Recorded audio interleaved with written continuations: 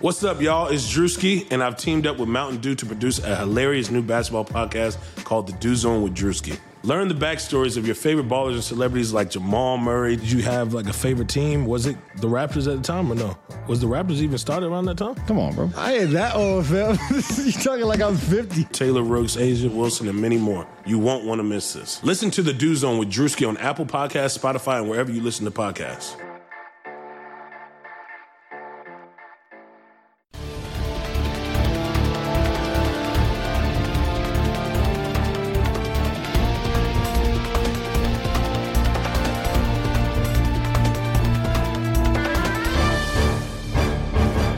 Hello, everyone. Welcome into another episode of Kentucky Daily, a daily podcast covering your University of Kentucky Wildcats. I'm your host, Sean Smith, founder and editor of GoBigBlueCountry.com, joined on the other end of the mic by my co-host, Derek Terry of the Cat's Paws. Derek, you ready to do this again? Let's do it.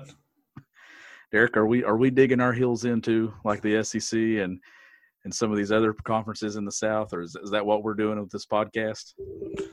I think so. I mean, I think we're gonna talk our way through this and see what's gonna happen. I mean, another day of bad news that seemed like, I mean, maybe not unexpected news though, Sean. You know, the Big Ten. If there was any one conference that seemed like it was gonna be the first one to pull out, it was the Big Ten, and then the Pac-12 was right there behind it. So now you're in a spot where we're having to wait and see on the Big 12 what's going to happen with the Big 12, because that would probably shift the SEC or the ACC into either the majority or the minority in terms of who's going to be playing this fall. Yeah, that's a very good point. If anybody can sway this one way or the other, it's the Big 12. So they have some significance here. And it seems like, too, the Big Ten felt a lot more comfortable making the decision they made, knowing the Pac-12 was going to follow. I think that's what a lot of it came down to, is they didn't just want to be the only ones. But we're going to get into all that. There's a lot to unpack in this episode. Like you said, things are changing rapidly, and not only on the football front. Now it's changing at Kentucky. A staple that has been on that sideline for the last decade, Kenny Payne.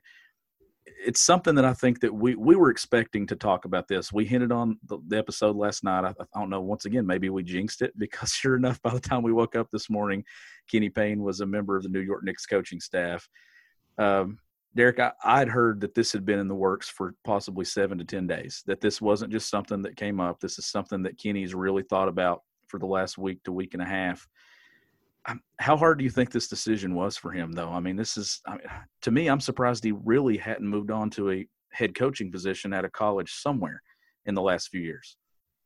Yeah, I mean, 3-4 years ago, I wouldn't have expected Kenny Payne's exit to be for another assistant job, certainly not in the NBA, but it's a move for him. Maybe he had felt like at his age, perhaps he hadn't gotten any of the kind of job offers he wanted, nor did he think maybe he would get those at the high major level in college. I don't know that. I've never spoken to Kenny about that. But, this is a chance for him to go to the NBA, where Kentucky, has put out many, many players in that league who he might come into contact with after his 10 years at UK, and going to be making a really, really good amount of money, and is going to be working for a guy, Tom Thibodeau, who I know Cal has a lot of respect for. Thibodeau's not necessarily set the NBA on fire in any of his head coaching stints, but he's on into his first year. You would think, I know the Knicks are very dysfunctional, or have been pretty much our entire lifetimes, but at the same time, he's starting on a fresh staff. It's not like he's going for a guy who's on the hot seat or anything, so he should be comfortable for a few years. And perhaps if there's some success there, maybe Kenny foresees a way that he can reach his dreams of being a head coach in the NBA. I mean, I wouldn't put it out of the equation, but certainly a big deal for UK. I mean, he was a staple on the sideline for virtually the entire Calipari era. I mean, he had 1 year where he wasn't on the staff since Cal's been at UK, and if you read anything from Kyle Tucker, who's had some good sources on that, you can read those quotes from former players who have very high level of respect for Kenny Payne. I mean, you have people who say, he's basically the one who's running that operation there. We'll see how true that is, I guess, here soon. Well, you look at the statement that they put out today, this news has been floating out there for at least the last 4 or 5 days. I think the interest in in Kenny was a week ago. So that's when I think that things really started. But it seems like ever since Saturday, wow, what a time too, with all this news just dropping Saturday morning with story after story. But I think it started trending towards New York. I texted you that I received a text message Sunday, I think, that he had pretty much was leaning accepting it. I didn't know how much truth there was or where the source was coming from, so I didn't say anything. But I'm assuming it's for a pay raise. My guess is it's going to be more money. And I've seen people saying, well, pay him. How can you pay him, though, right now? During COVID-19, they're already paying him almost $1 million. I mean, was he the highest paid assistant in college basketball or towards the top? Had to be. So you couldn't really throw more money, especially there's no way you could even argue it during a global pandemic where universities are taking cuts, not paying more.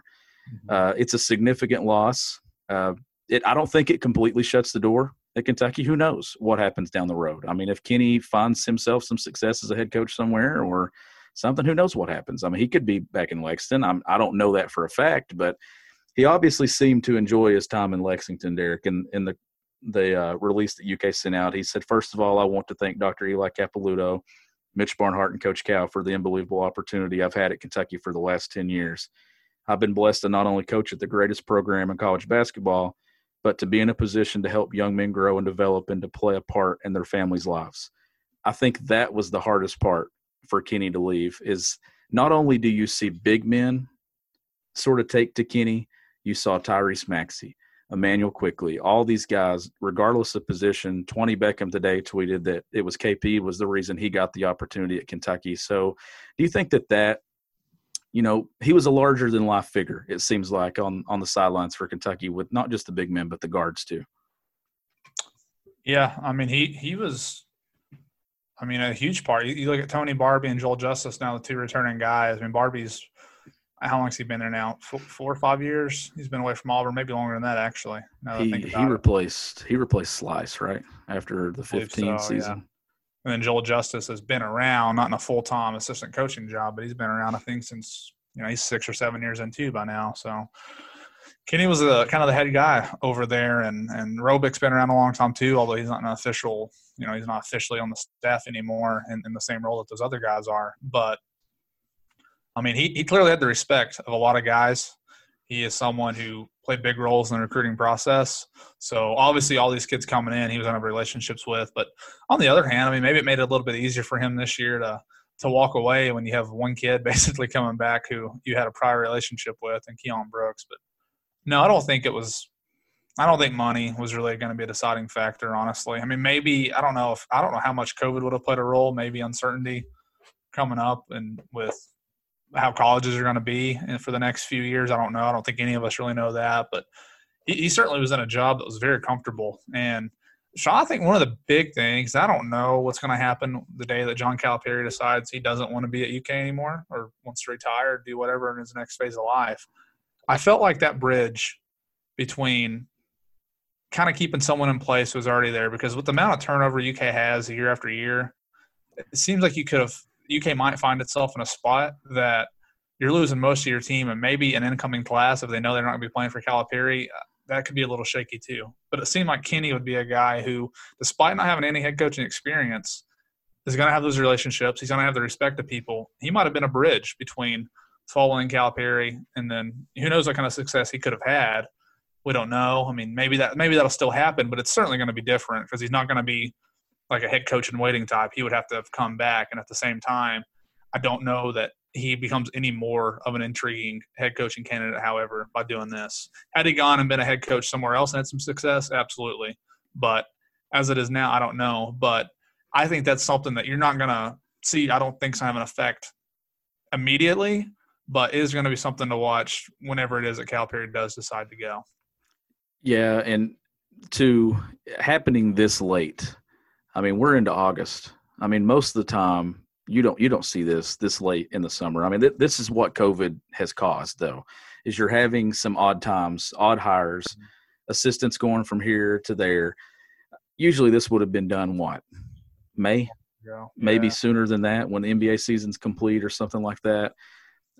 It's wild, though, that usually it's the rumors with Cal. When all this first started earlier in the summer, Cal's name was linked to the Knicks because of Leon Rose and names like that. But now it's Kenny Payne that goes to, from one Mecca to the other Mecca. It's kind of interesting to think of how he's moving on, and just it's a huge loss. Like, there's no way to say it's not. It's significant just because of KP had become just as important to the brand of Kentucky basketball as John Calipari. I've been at those EYBL events the last few years. Unfortunately, we didn't get to do them this year. But when Kenny walks in that blue UK jumpsuit, people gravitate to Kenny. I've watched head coaches go up and talk to Kenny. Kenny was a guy that I think was well respected all over the recruiting front, head coaching, and it's just it's a huge loss. And we saw that with the outcry from players today. Kevin Knox, today was his birthday, and he said it's a huge birthday surprise getting KP to come to New York. We watched Bam Adebayo tweeted, De'Aaron Fox tweeted about it, Michael Kidd-Gilchrist. I mean, the list goes on and on. The impact that KP had at Kentucky was huge, and it's huge shoes to fill. And I think we got to look at this and think too, what does this do to recruiting? I mean, it's still John Calipari's recruiting. It's not going to fall off, but in these classes coming up, the Bancheros and those guys, I don't know what it does, but I do think in recent years that Joel Justice has picked up the pace on the recruiting trail. It seems like Barbie's starting to have some success on the recruiting trail. So I do think Kentucky will be fine long term. But like you said, this will have an impact at some point. It will. On the recruiting trail, like you're talking about with Joel, I mean, I think he's one of the head guys on Sky Clark for 22. They're not going to be affected, but certainly, it is a big impact. I mean, it's UK. I don't really worry about the recruiting that much, to be honest, just because, I mean, they're always going to assign top classes as long as Cal's there. And the brand itself, UK kind of sells itself. I don't think UK was landing the number one classes solely because of Kenny Payne. I don't think anyone would make that argument. I'm just saying, as long as Cal is there and the infrastructure they have in place, he gets in there, he can close the deal on these kids. I want to go back and just kind of clarify, because I know there are going to be people who listen to that and think, why would UK hire a guy like Kenny Payne anyway with no head coaching experience? I understand that argument. The point I'm trying to make, and I'm not sure how good of a job I did, was, one, as it stands today, I don't know if there's a realistic guy in college basketball who really just jumps off the page at you. I'm saying this is the next, 2 to 3 years. Things could change. Maybe there'll be a guy who seems obvious. I think for a time earlier in the year, we thought maybe Chris Holtman, Kentucky native at Ohio State, with how well they were doing. They kind of fell off. But it's going to be a tough one. Most people don't want to replace guys who have as much success as Calipari has had, because the standards that you're going to be held to are just really not even realistic. Anytime you replace a coach who wins a ton of games and wins a national championship, it's hard to do. And, if you could get a guy, I know the really name everybody loves is Billy Donovan, but he's comfortable with the Thunder right now. He's not really an option. Maybe some other guys in the past, who have also gone the NBA route. You just don't see them come back to school a whole lot. So I don't think that's really an option. And Payne could have been that guy who could kind of hold it together and maybe he'd have success, or who knows how old he would be at the time he got that job. But I really think that despite not having head coaching experience, he would have made a lot of sense.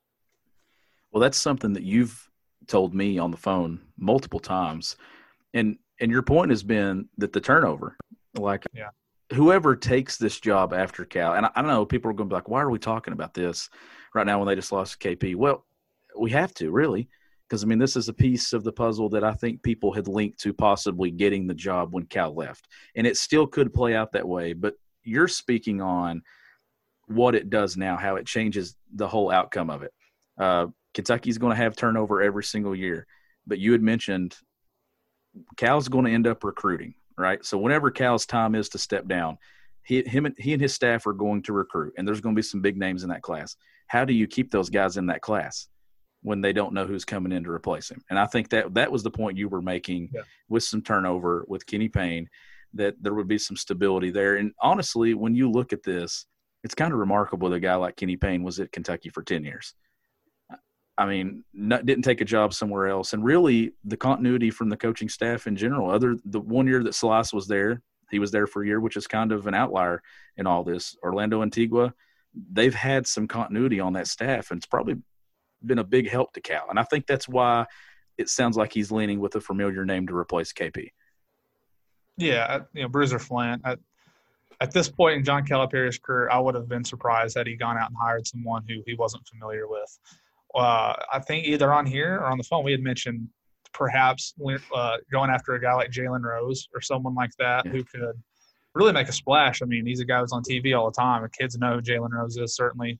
If they don't know about his playing, I mean, the reason people know him anyways is his playing career. But for kids coming up now, obviously he's been long retired and they wouldn't be that familiar with that. But you see a guy on TV all the time, you're going to be familiar with who that is. But Flint is a guy who he worked with for a long time at UMass. I mean, he hired, I want to say Bruiser was in his mid-20s when Calipari brought him on. So this is a guy who goes way back. Bruiser was 31, I think, or right around the time that he got hired. I need to look that up. But he was a young guy, basically, when Cal brought him on. And they were together from 89 to 96 at UMass. Cal went to the Nets, and Bruiser stepped right in and didn't have a ton of success. I wouldn't say he was a failure, but he obviously didn't have the same kind of success that Calipari has had along those same lines. Who has at UMass? Nobody. So I'm not going to say that was a big fault against him. But then 15 years at Drexel. I mean, you're talking about adding a guy with, over 20 years of head coaching experience. The all-time wins leader at Drexel. He never got him to the NCAA tournament, but that's a lot of time on the sidelines. And he goes to a school like Indiana, once a powerhouse, I guess still considered one of the blue bloods of college basketball to be an assistant. He's going to come to UK. I mean, one of the points that I made in the story I wrote today is it's not going to be a point that's going to get talked about a bunch, and I don't think it should. But since we are in a pandemic, talking about the financials, he was just making a little bit over $300,000 at Indiana compared to Kenny Payne making $900,000. So UK is going to save a little bit of money there. I think I would be surprised. I would say he'll probably be around the $350,000 to $400,000 range. He got any more than that, I'd be really surprised. But I think it's a hire that makes sense. And really, I mean, I think Adam Zagoria was throwing that name out there last week. So it's certainly not a surprising hire at all. But not the continuity, because it's, you're having a coach change, but at the same time, there's familiarity there. Cal's I don't know what to expect. Bruiser's I don't know what to expect from him. And I'm sure it was a very easy call on Bruiser's end to join Cal's staff, considering how close of friends they are. Yeah, and at this point, it's just when will it become official? I mean, it's a done deal. I texted someone today from UK, and they said that it's just about when. When will they make it official? Of course, they're going to give KP his day. There's not going to be any news come out today with a new assistant coach. It might not even be tomorrow. It might be later in the week. But at some point, I'd expect us to be on here talking about Bruiser Flint and probably have somebody on to talk about him. Justin Rowland spoke to John Rothstein today, which was the one that actually put the report out this morning that he was coming to Kentucky. But as you mentioned, Zagoria really threw that name out there before anyone did. Bruiser is a defensive-minded coach from everything that I've read about him. And, that's what Tony Barbie's built on. That's what John Calipari's built on. So it seems like that maybe that aspect of the game at Kentucky might even get stronger. They've been very good defensively and stuff, but it seems like that they're best friends. That's another thing, that I've read, that they talk often. And then he was the head coach at Drexel. This is an interesting nugget that probably people won't remember is when Drexel came to Rupp Arena. It was 2009, wasn't it? Because it was before it was before conference play. So Kentucky's 2000th win, the UK 2K, where everybody still has those T-shirts. Bruiser Flint was the head coach at Drexel during that game. So he's been to Rupp Arena. So it's a name that, Cal was bringing in. I'm sure that helped the Drexel program out with coming to play at Kentucky. But he was there from 2001 to 2016? Yeah. I'm pretty sure. So, I mean, over 300 wins in his college career as a head coach. But it seems like that there's been some pushback, though, from the fan base. I don't know if you've been seeing that or not in your mentions and on the Twitter timeline, but it seems like that there's some pushback to hiring a guy like Bruiser Flint. But it's because people keep throwing out Orlando Antigua. That's not happening. I just don't see any way where Orlando Antigua comes back to Kentucky. I think people forget that when he left South Florida, there were some NCAA violations that were there. There's no way UK, Sandy Bell in that group, they're not going to – I just don't see that ever happening, Derek. No, I mean, I think that ship had sailed for sure after his stint at South Florida. I think Orlando's at Illinois now.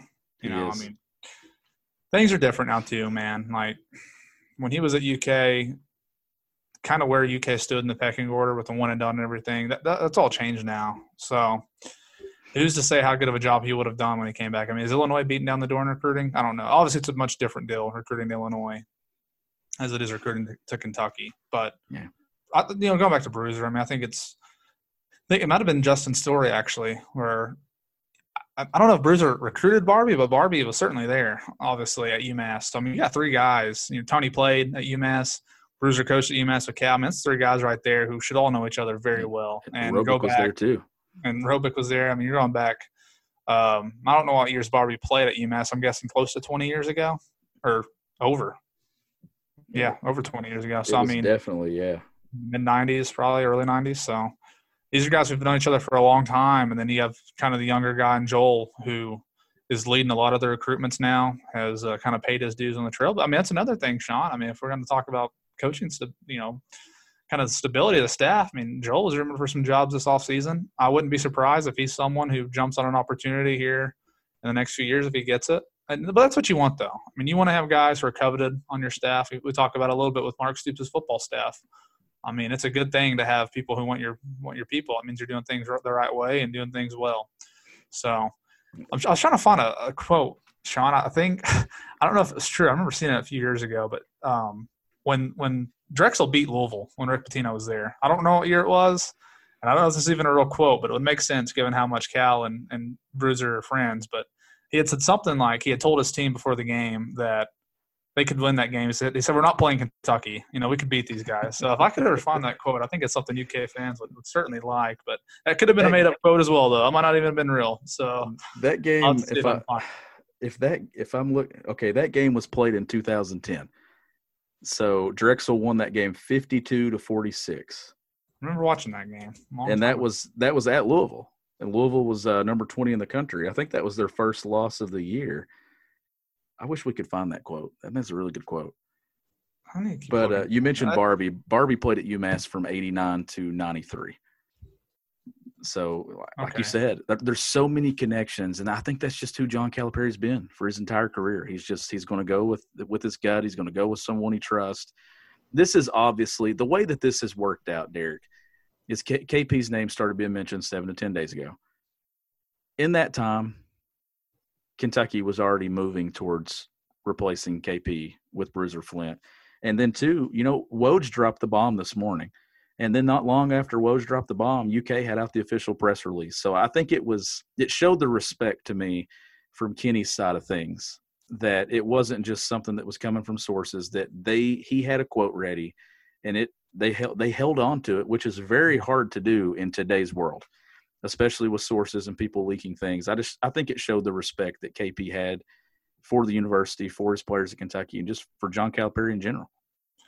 Yeah, come to think of it, I can't really remember a time where UK kind of released something like that for a coach that was leaving. I mean, most of the time they'll confirm the news for you or whatever, and that's that. The coaches on Twitter or whatever can make a statement. But, I mean, there had to be a lot of respect. After 10 years there, never got anybody in trouble. I mean, as an assistant, it's one of those things that, he did everybody. He did things the right way. You got a lot of respect from Cal. He's a very loyal guy. I think everything played out really nicely, I thought, for Kenny. Go back to that quote. I found it. It was reported by Jeff Goodman, apparently. And the quote was, "We're not playing against Kentucky. We can win this game." That's what Bruiser Flint said, allegedly, when they were playing Louisville. So an interesting thing there. But, no, going back to Kenny, I don't know what more we can say. I mean, we got to kind of wait to see what's going to happen. The legacy that he left and the respect. I mean, another thing we didn't bring up, but it's a good point. How many guys will still come to UK in the offseason to train? It's their alma mater, but at the same time, a big reason they came was to work out with Kenny. So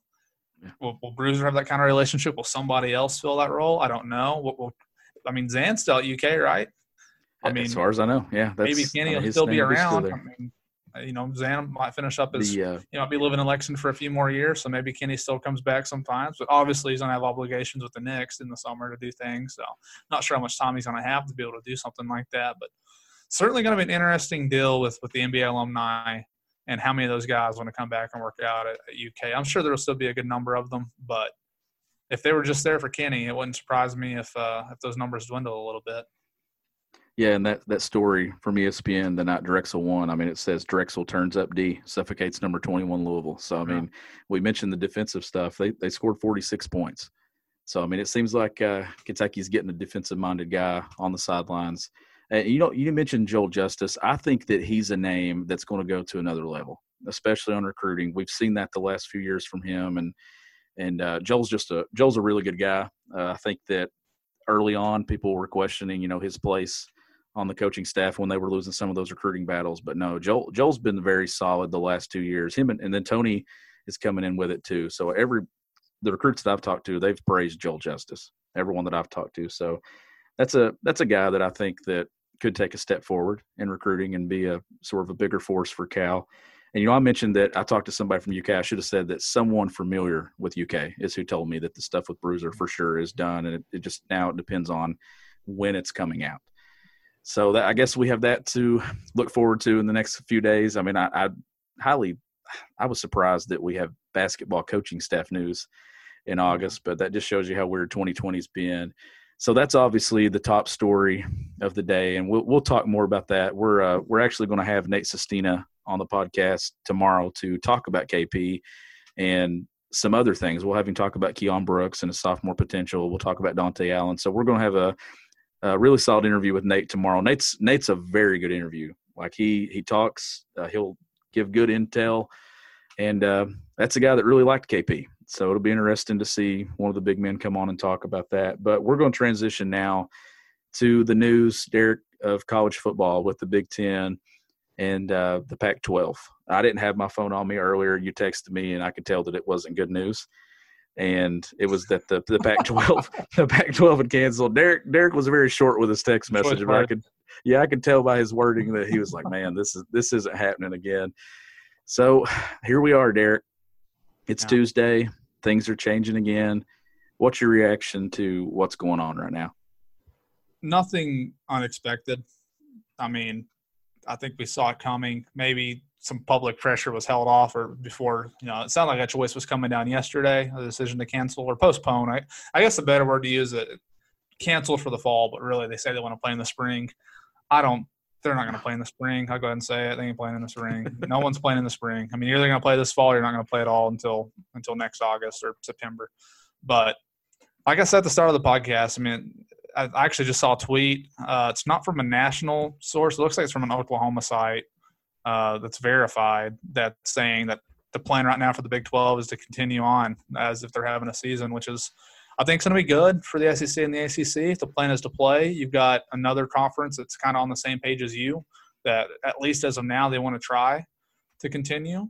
But, I mean, like we said yesterday, the SEC is going to be the last – that's going to be the last conference. They're going to go down to the bitter end, I think. They're going to do everything they can to play. Maybe they can't finish the season. I don't know. But I think everyone in the league, and also the ACC too, I don't want to leave them out. I mean, it seems like the ACC and the SEC are really on the same page. They released statements today more or less simultaneously. I mean, it was right after the other pretty similar statements from their league. I mean, Greg Sankey today. Some interesting wording. I don't have it in front of me, but more or less said that he's interested in hearing what it was these last few days that caused the Pac-12 and the Big Ten to cancel the season now, as opposed to, what information did they get here recently that caused this. And that will be interesting if it's made public. What it was, I would hope that it's made public, but we'll see. Either way, the SEC is still on, ACC is still on, and as of now when we record this, it sounds like the Big 12 wants to try to keep things going as well. It just means more, Derek. That's obviously – I mean, that's the motto for the SEC. I have the quote here in front of me from Sankey. He says, "I look forward to learning more about the factors that led the Big Ten and Pac-12 leadership to take these actions today. I remain comfortable with the thorough and deliberate approach that the SEC and our 14 members are taking to support a healthy environment for our student athletes. We will continue to further refine our policies and protocols for a safe return to sports as we monitor developments around COVID-19 and a continued effort to support, educate, and care for our student athletes every day." So it is interesting wording. He mentions the Big Ten and the Pac-12, and I think it is interesting to see why they decided to do what they did. And I think that this, from Saturday, or at least Sunday, that this was coming. The only reason it hadn't been delayed is just because of the pushback that the head coaches in the Big Ten and some of the players. I think that was the reason why that it was sort of put off. But then, like I said earlier, the Pac-12 joining in with them, it makes it easier if you're not the only one stepping away from it. But I really fully agree with you. There is no college football in the spring. There's just no way that it can be done. If anything, you're asking players to put themselves at risk even more, because now you're talking 20-plus games in a matter of what, a year? Not even a year. I mean, how can you play a spring season? How can you play a fall season? What does that do to the transfer portal? What's that do to eligibility? All that. They'd have to change everything, and I just don't think that that's feasible with the way college football's set up. I feel like that you're either playing now or you're just sitting out a year. And then here's the next thing too. If the SEC, Big 12, and ACC play now, how do you even decide a national champion? If there's a season in the spring with two other power conferences, are they just playing just to play? Yeah, I don't think there's going to be a national champion this year. Not an NCAA recognized one anyway. I mean, maybe they'll decide to have it, but I feel like the most likely scenario, or maybe not the most likely. If you're asking me, my uneducated opinion, I'm just guessing like everybody else. My guess is they start, but they don't finish, which I do not think is an unreasonable opinion to take. I hope they can. It's good for us if they can. I mean, we need that. It's our jobs. Like, that's what we're rooting that they play. But at the same time, I absolutely recognize the health, perhaps, the dangers that can happen if you do play and if a kid does contract it. And, there's going to be some bad outcomes. A lot of you listening, you're probably in favor of them playing. If you're listening to this podcast, it's because you're interested in UK and obviously want them to play. But those are people are going to have to live with those decisions, the decision makers. If someone goes out there and you might think, hey, it's 99% chance you're going to be fine. And for most kids, it probably will be the case. But if one contracts it and has long-term issues, that's a hard thing to live with, I think, if you're someone in a position of power, and probably ultimately why you didn't see the Big Ten and Pac-10 continue, or Pac-12, my bad. They've added some teams. I mean, we have gone back to the 90s on this episode, though. So, I mean, if we want to, the Big Ten has more than 10 teams, right? They have 12, and the Big 12 has 10. They don't have 12. All the names are all messed up. Maybe out of all this, the one thing that we will get is some common sense that we can name our conferences by the number of teams that we have. So maybe if there is some movement with some conferences, Ross Dellinger, who was actually going to be on today, but since there was so much happening today, there was no way I was even going to ask Ross, hey, can you call me at 1 o'clock? Because, I mean, he's been in the heart of this, but he just tweeted August 11th, 2020. The day the Big 12 kept college football alive, at least for now.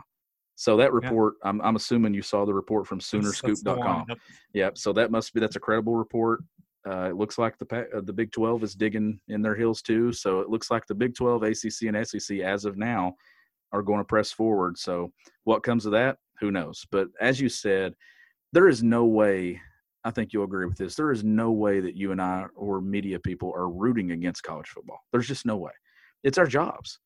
I mean, we have no work, Derek, if there's no college football. There's no way. I hate seeing that people are saying, sports media, sports journalists are against it. If they are, then they need their head examined, or they either have a lot of money. It's two things. Yeah.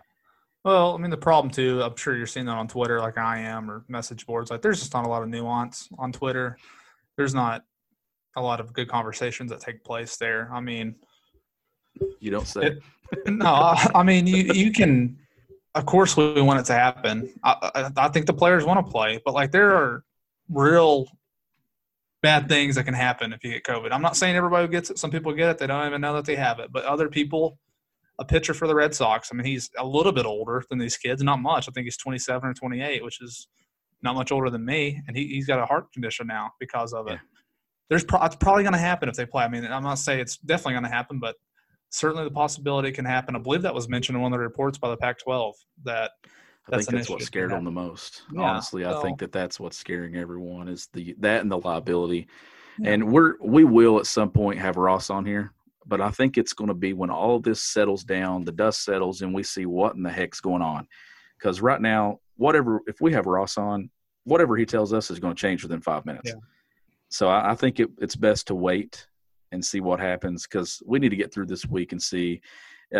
I think it will be interesting, though. Somebody who mentioned that the SEC was set to probably release the schedules this week. Jones. That's right. Yeah. That's who that. So I think that if Matt's correct on that, and I'm assuming he is, because that was been mentioned that within 2 weeks that they could have schedules. If the SEC sends a schedule out, I think that's a loud statement that possibly that they're moving towards football. But who knows? We might not get that now this week. It might be next week. I just think that with COVID-19, at one point it was a daily changing thing. Now I think this thing's changing by the hour, every couple of hours. And I mean, it seems like it's a train full steam ahead right now. I think you're right about that on the national news level. But if you look at the position the SEC's taken, they're saying our protocols are the same as they have been, and they're working. Teams aren't having outbreaks. Nothing's really changing. It will change when the students get back on campus, and there's going to be other factors that the football teams have to deal with that they're not dealing with now. But I can understand Sankey's position that it's not, maybe it won't for sure happen, but today, August 11th, there's really nothing different now than what has been going on. So why would we cancel now? I totally understand that point. I think the ACC is taking that same stand. And that's what Doring said. That's what Doring said last night. That was the part of the video that I pulled. Why did the Big Ten do what they did? And them announcing it today, what did it change? It didn't really change anything. I mean, it's just they just got the news out there, which and then too, we've had 6 months to do this. Why are we so off the rails with this right now? Like it feels like was it Myron Metcalf that said it best today? I think it was him from ESPN that said it feels like that the NCAA or college football, we've had this paper due and it's the night before the due date and we're scrambling. That's what it feels like. I'm exhausted. I tweeted today, it feels like the end of the week. I mean, it feels like it should be Friday. I've written so many stories just with, I don't even know. I finally stopped today. I was like, I can't even breathe.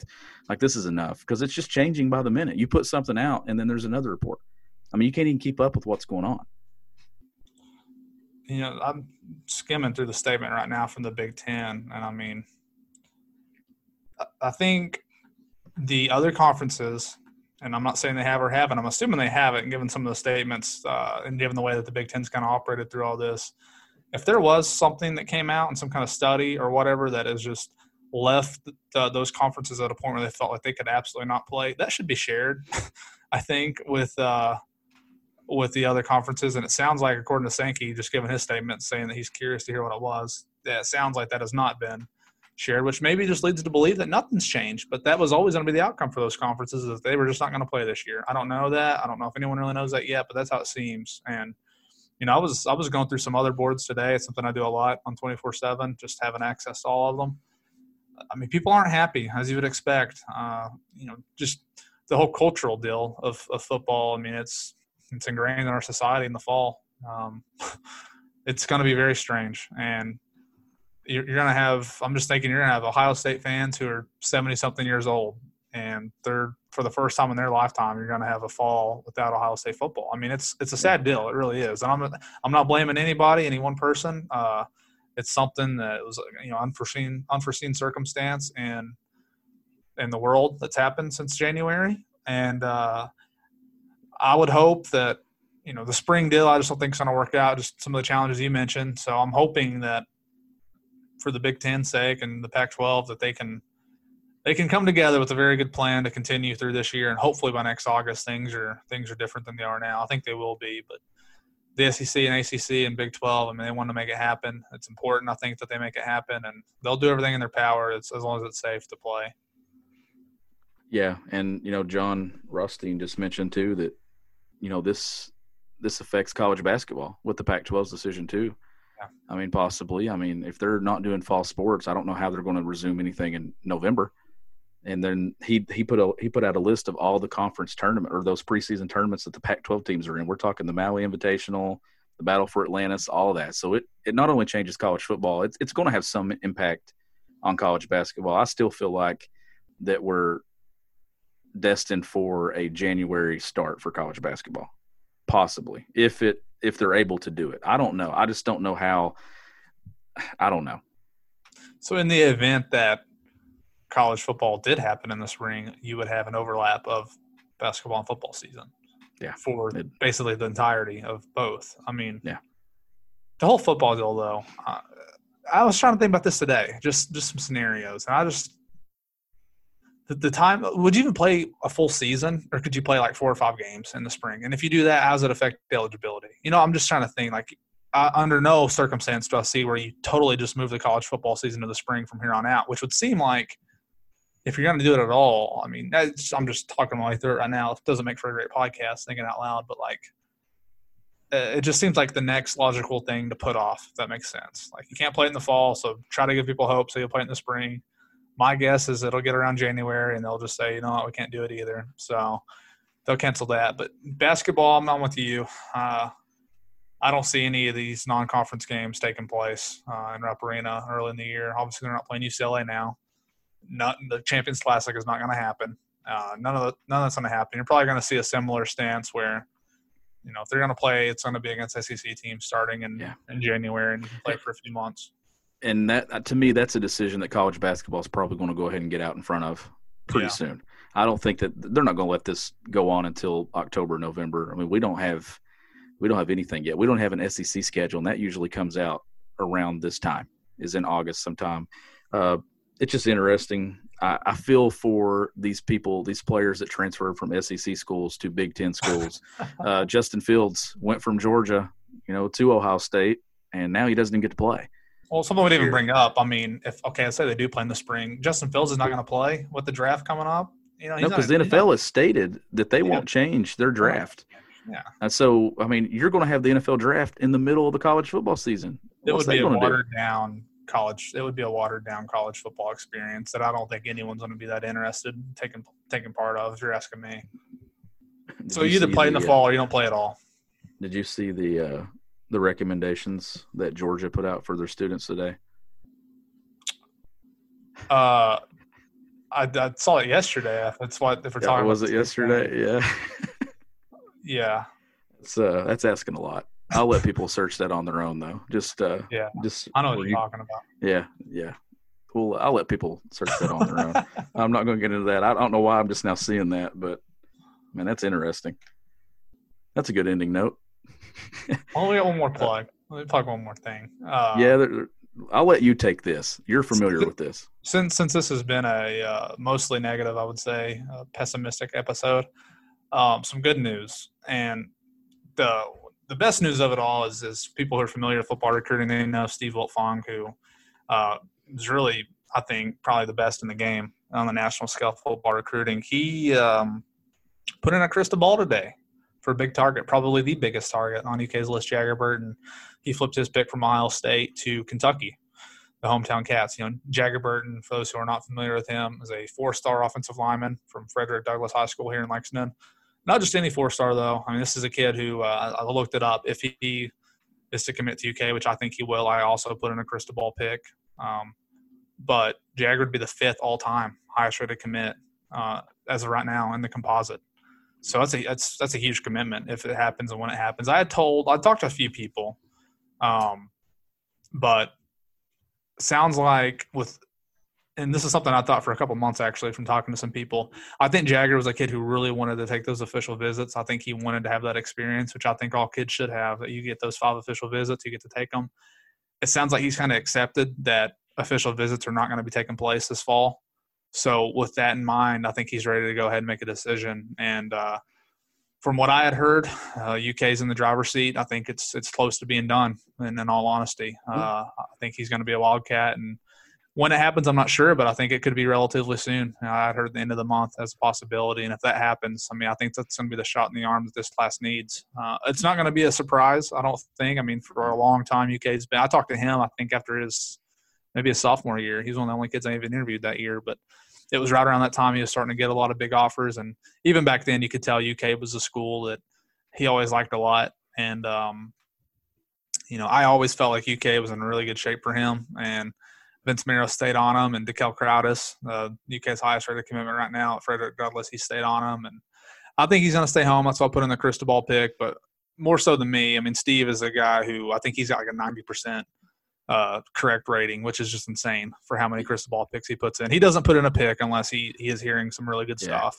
That should give people a lot of confidence. And you've been all over it too, though. Like you've in discussions with me and stuff that you've mentioned for months to me that you think that he's staying home.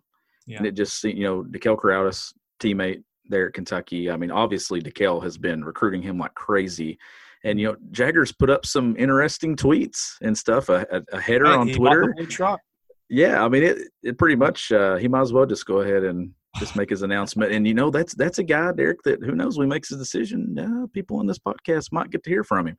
Yeah. That is somebody I've talked to in the past, and I've told him, and we've talked, and I said, hey, whenever you make your decision, if it ends up being Kentucky, I'd like to have you on. He said, yeah. He said, for sure. He said, I'll remember it. So that might be a Kentucky Daily podcast coming. I think that's something that we've talked about transitioning to, is getting some of those commitments on DeKale and some of those guys. I'm going to start reaching out to them and seeing if we can get some recruiting feature, like 15-minute interviews with these guys. And they don't do a lot of that. And I think that'd be something that people would be interested in hearing. And we're just going to keep pressing forward, Derek, with Kentucky Daily. If anything, we're going to be seasoned veterans on this daily podcast thing when we actually do have some sports to talk about. But we've went a little longer than planned tonight, but I think we got a lot of good content in this episode for people. As always, if you have any kind of suggestions for us, reach out to me on Twitter at GBB Country. My DMs are open. Derek, you're Derek S. Terry on Twitter. Is that right? Is that your Twitter handle? Why do I know Derek that? S. Terry. Yeah, why do I know that? Probably because I think I've tagged you so much in the last week. Derek, your email, if you want to send it out there for people, is it in your bio? I'm not sure, but it's derekterry@catspaws.com. You can reach me there. And then to my personal email is gobigbluecountry@gmail. I check that one anytime something comes on. Kentucky Daily at Gmail. I check that a couple of times a day too, just in case we get somebody. But right now I think we have 2 emails. So we haven't really got anything because it's new. Once again, I apologize if this podcast is not on Apple Podcast. I have no idea what's going on with them. I don't know. I mean, it's been since Friday. I'm waiting on that pending approval. I know a lot of you are waiting to listen on Apple Podcasts because then you can subscribe and then you get the podcast in your feed. But for now, please give us a shot on Podbean. That's the only place that you can listen. I've been tweeting those links out. I've been sharing them on the Facebook page. Derek's been retweeting those links. I've been putting them out at least twice a day. So if you can, just give us a chance, listen to it on podbean.com. I actually think we have like 15 people subscribed to it on Podbean. So some people must use Podbean as their podcast player. But hopefully soon we're getting closer to being on Spotify once we get 5 episodes in. And then Apple Podcast, hopefully, maybe this one might be the one that people get.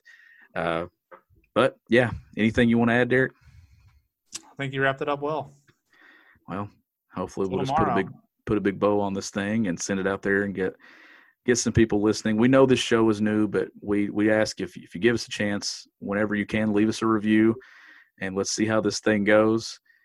We'll be back tomorrow with Nate Sestina, and I'm sure that'll be a good episode as well. He'll be on to talk Kenny Payne and that relationship. But I'm Sean Smith of Go Big Blue Country. He's Derek Terry of the Cat's Paws. You've listened to episode 3 of Kentucky Daily. We'll see you tomorrow.